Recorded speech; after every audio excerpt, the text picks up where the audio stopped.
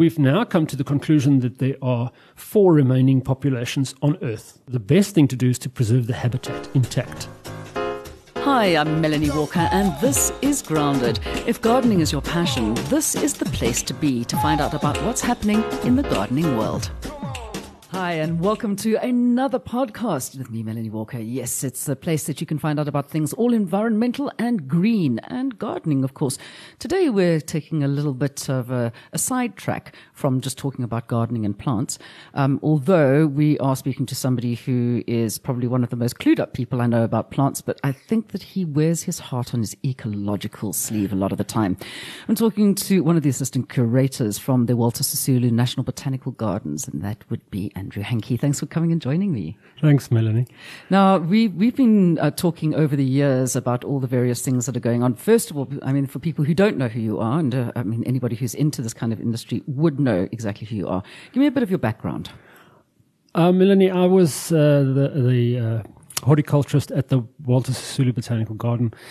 I started there in 1993, and the garden was only 11 years old.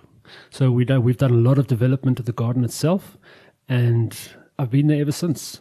So that's it. You found your niche and you're happy. And I'm happy there, yeah. I'm like part of the furniture. Okay, so what were the botanical gardens like when you arrived there? Because I know, as you said, I mean, there's a lot of stuff that's happened. Every time I go there, there's something new that's been happening.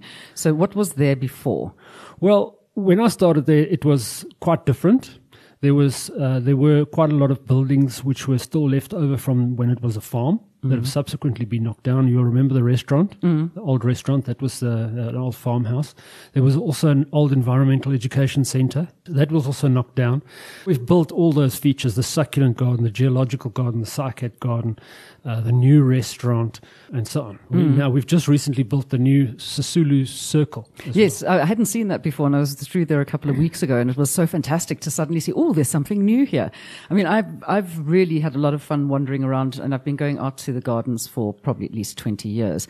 And it's a nice place to go and hang out, have a picnic, and of course, just enjoy the environment. And I think one of the biggest draw cards, of course, is everybody going to the waterfall. Yes, of course, the waterfall and the eagles. They're always the one thing that everybody sees. Most people, when they come to the garden, they'll visit this section or that section, the Arboretum, the Sasol Dam, maybe the Bird and Butterfly Garden. But one thing that everybody has in common, they all go to the waterfall and they all look for the eagles. Okay, so now this is all part of SANBI, okay, all of the various botanical gardens around the country. How does SANBI actually oversee what is happening there? Okay, well, SANBI's got 10 national botanical gardens. There are a lot more botanical gardens in South Africa, but there's the network of 10 national botanical gardens. And those national botanical gardens are all under SANBI, and they only grow exclusively South African plants. And we also do other work behind the scenes. So we do plant conservation work, research work, restoration, species restoration, seed banking, and so on. So other activities that the public don't see also gets done behind the scenes. And the one thing that people say when they go out there and they come walking past and they go, oh my gosh, they're irrigating everything. And everybody, this is a water-stressed country. How on earth are the botanical gardens managing to keep their plants looking good and this, that, and the other? And where are they getting the water? Why are they using so much water from? But I know that where you are, you've come up with a very good way of making sure that everything works properly. Apart from the fact, of course, you've got the waterfall and the river coming through there. So we do have the natural river running through the property. And obviously that's a huge advantage for us. But on the same note, like you said, we are a water-stressed country, and we all have to be responsible with water use. Doesn't matter where it comes from or how much you're paying for it. We still have to be responsible with it. So with all the water in the botanical garden comes from the waterfall. There's a collection point near the top of the waterfall. We take it across on the contour line into a reservoir, which is near the office. And from the office, it's all gravity fed down into the garden. So there's no pumps. The whole botanical garden is irrigated without any pumps. And that is essentially the saving grace, because it's a self-imposed water restriction. Because you're irrigating with gravity pressure, as soon as there's too many sprinklers open, the pressure drops off and you just can't use anymore. So I can imagine that there must be fights, because I mean, each gardener has their own section. I'm sure they must be fighting about, no, it's my time of day, my turn today to have my section watered. That's correct. And so you have this bartering or trading, heckling between the gardeners. saying, but wait a minute, you were irrigating the whole morning. I need to irrigate now, and you've got too many sprinklers on. You've got to close 2 in order for me to open 2. So it's this natural, self-imposed system. I mean, we could install pumps, and that would resolve all the problems. But a couple of years ago, about 3 years ago, we went through a problem in that our pipe was broken. Our inlet pipe was broken, and because of the government procurement process, which can be quite challenging, it took us 11 weeks to get it repaired, which meant that we were without water for 11 weeks. But then how do you keep everything going? But although, I mean, most of the plants, as you said, are indigenous, endemic. Yes. And not necessarily endemic, but indigenous certainly to South Africa. So obviously the plants, they can handle natural drought stress. And after 11 weeks, the gardens were looking pretty stressed, but they were still there. All they needed was a bit of watering, and they all perked up again. Now, it's a wonderful thing. I mean, for those of us who are into geocaching, and which I am, I've been out there to go and do the caches, and there's a wonderful multi-cache at the Black Eagle Fall, because of course there are black eagles that are actually staying at the top of the falls, aren't there? That's right, resident breeding pair. Yeah, so I mean, I've been up and down that entire place. There's a few that I haven't done around on the longer walks. Yes. Because when it's hot, you don't have children with you. They're not going to go and do it. But I mean, it's really a great place to go and visit. One of my favorites, of course, has to be the Ohout Forest. Yes. And then there's the Sasol Bird Hide. And I mean, just the bird life that is there, and the sense of peace. I mean, you would never believe that you're actually kind of in the middle of a large city. Joburg, basically. Yeah. Yeah. So what are the other parts that have come? There's a new one, which is the People's Plants Garden. Yeah. The People's Plants Garden, what we really do is it's in a normal botanical garden, they probably would have called it a herb garden. It's plants that are used by people, not only African people, South African people, Europeans, but South African plants. So whether it's used for food, dye, fiber, magic, ritual, spiritual, medicine, whatever, we display it in that garden. So all the plants in that garden have some use by people. Yeah, I mean, I know running around and thinking, oh, look at that big bush of mpempo. And I'm going to use that. I'm going to dry it and then use it as a smudge stick, because that's one of the things that, which not the Artemisia, it's the helichrysum. Helichrysum, yes. And I mean, that gets used to kind of commune with the ancestors. And there's so many wonderful stories about all of those plants that are in that garden as well. Is it 100% indigenous plants? I mean, what happened to the plants that were there when the farm was there? Well, there was an avenue of jacarandas, for example. There were 2 rather large silk floss trees, Straurissia. I think they're called Seba now. When the garden first started in 1982, it was closed to the public for the first 6 years, I think. That was obviously before my time. And they went through the garden at that point in time, and they basically did a ritual cleansing, or what do you call it, ethnic cleansing, and they cleared out all the exotics. I like that, an ethnic cleansing on trees. The objective of the botanical garden at that time was to have an indigenous botanical garden. So the first 6 years was spent converting it from a farm into a botanical garden. It was then open once a week or only on weekends, and then slowly more and more until now it's open 7 days a week. Was it left by the family who owned the farm for that particular purpose, or was it just identified and then somebody said, like, we're going to make this into a botanical garden? No, actually, it wasn't left by the family. The city council of Roodepoort at that stage decided that they needed the waterfall to be in public hands. They didn't want the waterfall to be in private hands and maybe end up one day as a casino or a resort or a private estate where the public couldn't have access. So they purchased the property from the farmer who had lived there since the 1940s. And they then approached the National Botanical Gardens. At that stage, it was called National Botanical Gardens. We now call it SANBI. And they approached them and said, we've got the site. Wouldn't you like to create a botanical garden? It just so happened that the Professor Rycroft at the time, the director of the NBG, was looking for a site in the Johannesburg-Pretoria area. And they were looking at several sites, and they visited several sites, but they settled on that one. It's a good one to have settled on. But now, of course, the thing about keeping it in public hands has become a bit of a problem up at the top of the falls and on the ridges in the area, with a whole bunch of developers wanting to get their greedy mitts on it and go and put 3,000 units. Yes, that's residential. That's a big challenge that we're faced with at the moment. And there's a community group called the PCA, the Proteoidal Conservation Association, that was formed by the community to oppose this particular housing application. The housing application that you speak of, 3,000 units, was a joint venture between the city council and a developer. And we went through the whole EIA process. And you see, the one of the big problems not only is the fact that you have these beautiful Protea wooded grasslands on those slopes, but we also have the critically endangered Albertina Sisulu orchid, which occurs there. And in 2007, we rediscovered the orchid. It hadn't been seen in Gauteng since 1956. So it's exceedingly rare, and we started to do some research into the species. We found that it was historically known from 16 locations. 11 of those were in Gauteng. So the core of its distribution was in Gauteng. And in 2010, we embarked on a field trip around Gauteng for a whole week with various other bodies, the Red Listing Department, the Millennium Seed Bank, the Gauteng Nature Conservation and Sisulu Garden staff. And we went around looking for the old historical localities that were documented.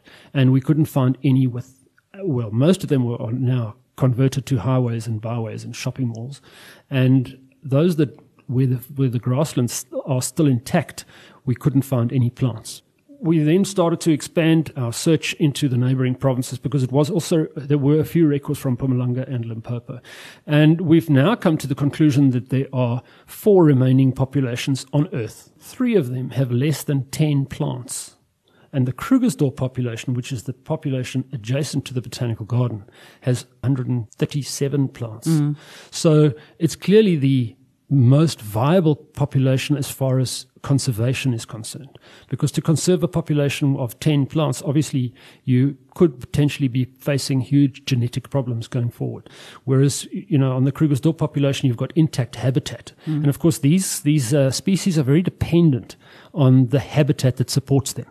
You can't take them out of the habitat and expect them to survive, especially long term. So the best thing to do is to preserve the habitat intact, because the habitat supports them. And in the same habitat, you've got the breeding pair of black eagles. It's their hunting ground. You've got endangered mountain reedbuck, which are breeding on that ridge as well. We've also got hedgehogs, which are near threatened species. We've got a couple of other small plants that are red listed as well. But then surely government should really get involved and say, excuse me, sorry, no, you shall not pass. You cannot build here. This is an area which needs to be actually declared no buildings to be coming up on here. We need to. This is the last chance we have to actually keep this sacrosanct. So what is the problem? Why is there this backwards and forwards going on with the developers? Well, there are rules and regulations and guidelines in place and legislation to protect our environment. The problem is that we are faced with a process we have to go through, and that process is an environmental impact assessment. They did the environmental impact assessment. The Provincial Nature Conservation said no. HOD came back and gave outright negative decision. It's on a ridge. It's in a critically endangered ecosystem. It's an endangered vegetation type. It's the layers of protection are just one on top of the other. And the HOD took all that into consideration, said, no, we don't want development on these ridges, and they should be retained. They then appealed the decision to the MEC, and the MEC overruled and allowed development to proceed. So the PCA that I was telling you about, they filed a court review application in the High Court, and that's still waiting to be heard. I just think the MEC should be put over somebody's knee and given a sound spanking for that one, quite frankly. That's just not cool. I'm just interested to know, do we have these same problems when it comes to developing of sacrosanct areas all through the country? Or is it kind of just something which has become agreed in Gauteng kind of thing? Because I know down in the Cape, there's no ways anybody would be allowed to do anything that was going to stop or stomp all over somebody else's plant. Especially the fynbos. Yeah, no, don't mess with the fynbos. No, that's just like an absolute no-no. But seriously, the Cape Town people seem to be a little bit more, should we say, on point when it comes to actually making sure that we're protecting our natural resources. Melanie, I think the general population in Cape Town are more aware, because they're sitting on the richest floristic kingdom in the world. So there's more species diversity there than anywhere in the world. They are more aware of that. And that has been promoted more and more. There is more awareness. However, there are still legal processes that one has to go through.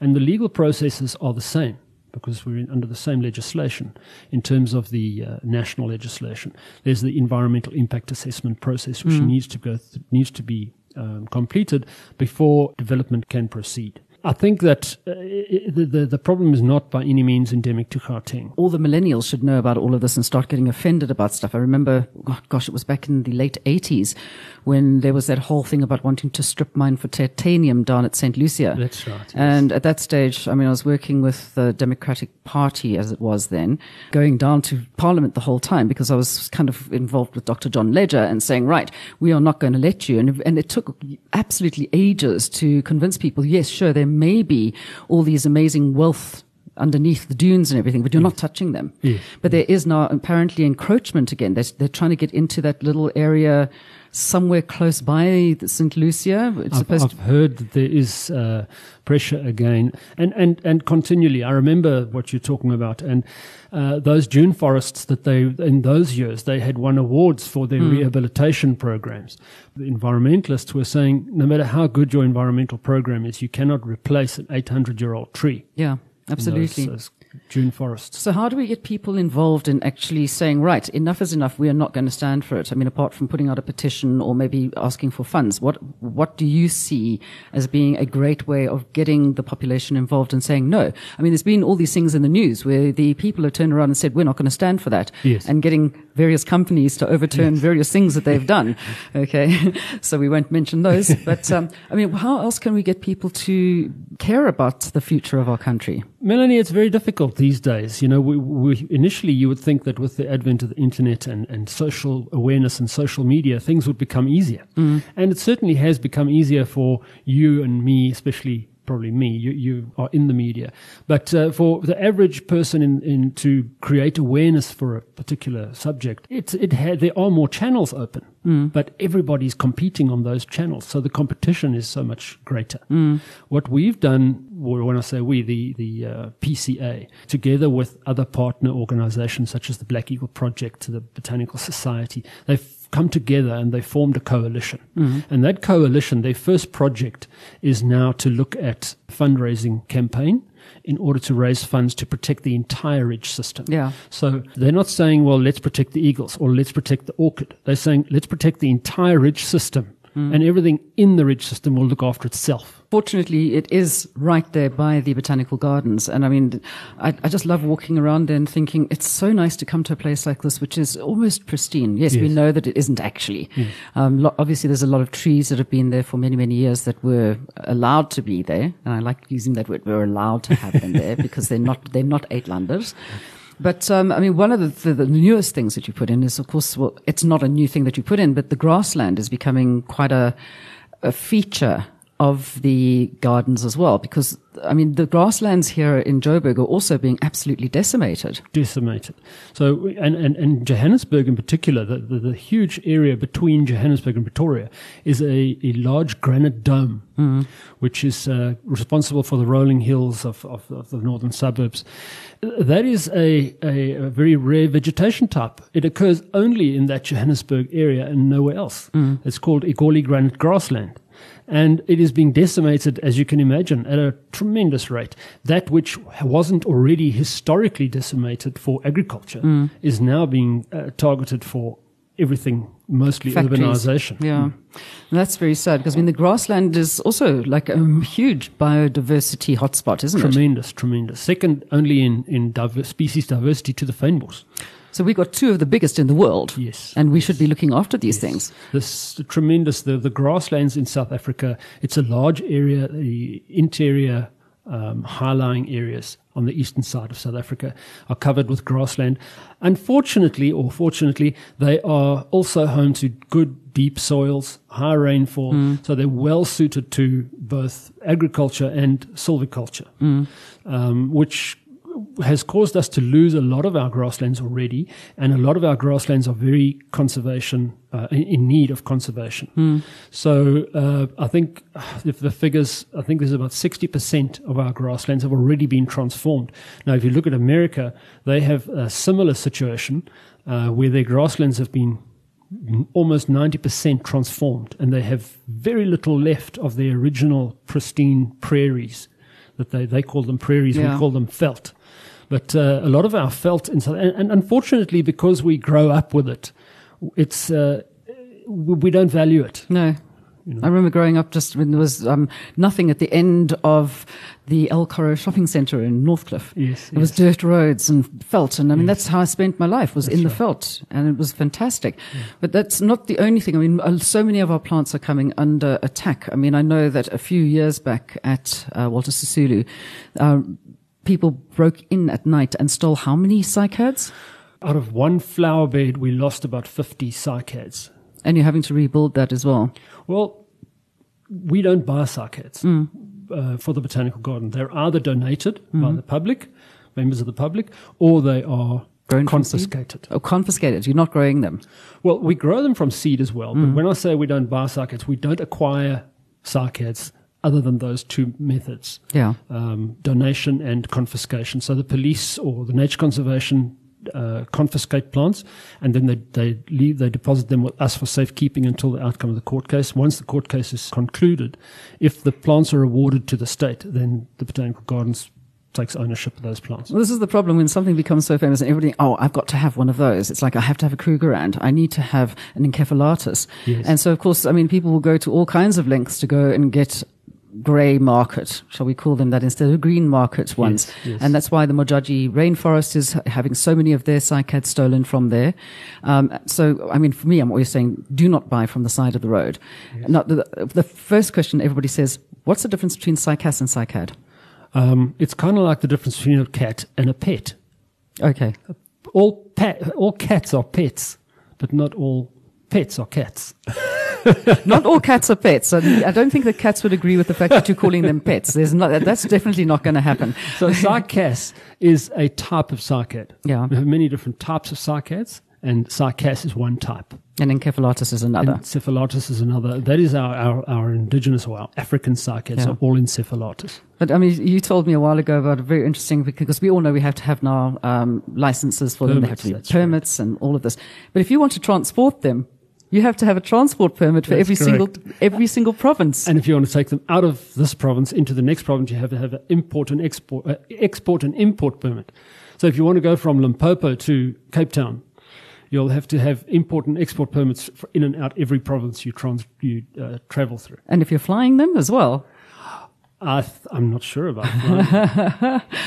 Oh, that's one of those things. But I mean, this is a problem. I mean, I was saying to you, I mean, I had heard at one stage that the blue squill, the Psilomet natalensis, which is being used for muti quite a lot, they were thinking at one stage of bringing in that same permit thing for people to be able to have them because they're being decimated in the wild. Yes. So they are being exceptionally heavily harvested. And it's not only the blue squirrel. There's quite a lot of plants that are very heavily harvested for muti. And then again, when you look at the threatened plants in South Africa, most of them are not threatened through muti collection. Most of them are threatened through habitat loss. And we've got, I think it's close to 3,000 plants on the red list in South Africa. Around about 30 are already extinct in South Africa.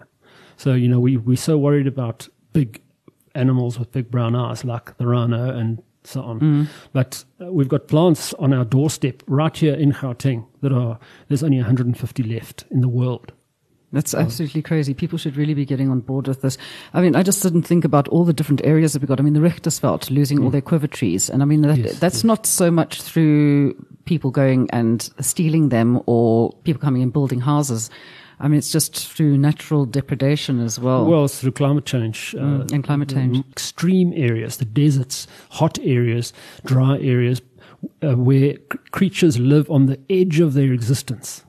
You know, they really just eke out a living. As soon as you change the conditions, make it 2 degrees hotter, then things just start dying because they're already living on the edge of existence. They manage to cling to survival in those rugged, harsh mountains of the Richtersveld. You up the temperature by 2 degrees, they just can't They can't cope anymore. Mm-hmm. Yeah. So, I mean, I think everybody should be coming along to support all the national botanical gardens around the country. And I mean, I know that people love coming out to Walter Sisulu of a weekend, and you have a lot of tours coming through and stuff like that. Yes. So as I said, there's the Ohout Forest, there's the grasslands, there's the walk through time, which is an amazing thing geological, to do as well. Geological walk. Yes. And of course the people's plants, and there's a whole bunch of different succulents there, as well as the cycad gardens, and of course the waterfall. So, I mean, if people, apart from going through to Walter Sisulu and actually, I mean, how much does it cost for people to get in? It's not that much. It's 50 Rand per person. Okay. And students obviously less than OAPs and kids. All the breakdown of because there's various different rates, and those are all available on our website. But I mean, it's a great afternoon. There's always amazing functions that are taking place and events as well, music stuff under the stars and fetes and stuff. But if people want to get involved specifically in helping to conserve the ridges above the gardens, how can they get involved? Well, they can either go to the website of one of the coalition partners. So, for example, the PCA, Proteoidal Conservation Association, the Black Eagle Project Rurikranz, the Botanical Society, our local Botanical Society branch, which is the Bankenveld branch. Mm-hmm. We've also got Wild Orchids of South Africa who are involved, so they've also got a website. But what we're currently working on is a funding program. We were trying to raise funds in order to support the ridge conservation projects that we're busy with. And there's a crowdfunding platform that they've launched, Thunder Fund. And it's Thunder with a D-A, Thunder with a D-A. But if you just Google Thunder Fund, you'll find it. And there's a platform there where people can go and make a donation. And, if everybody just gives 50 Rand, most people can afford 50 Rand. Yeah. If everybody gave 50 Rand, we'd easily meet our funding needs. Okay, so I'm challenging everybody to get on board and actually go and save something which is almost losing its grip on Earth. Okay, so $50. What do you think? I've got my producer sitting in the background here, and he's saying yes. He's going to be the first one to put in $50. All right, I challenge all of you. Let us know. And of course, if you need to get hold of Sanbi or any of them, it's easy enough. Just go online. Andrew, thank you so much. I hope that doing these pushes for you actually helps us conserve that area. I'm quite happy, once again, as I threatened to do in St. Lucia, go and tie myself to earth-moving equipment, because I can do that. And we'll catch up with you again and see how things are going. Thank you very much, Melanie. Thank you very much. And of course, don't forget you can join us again for the next fabulous podcast coming out on Grounded. We'll catch you again then. Bye-bye. For show notes and more information about this episode, go to solidgoldstudios.co.za/grounded.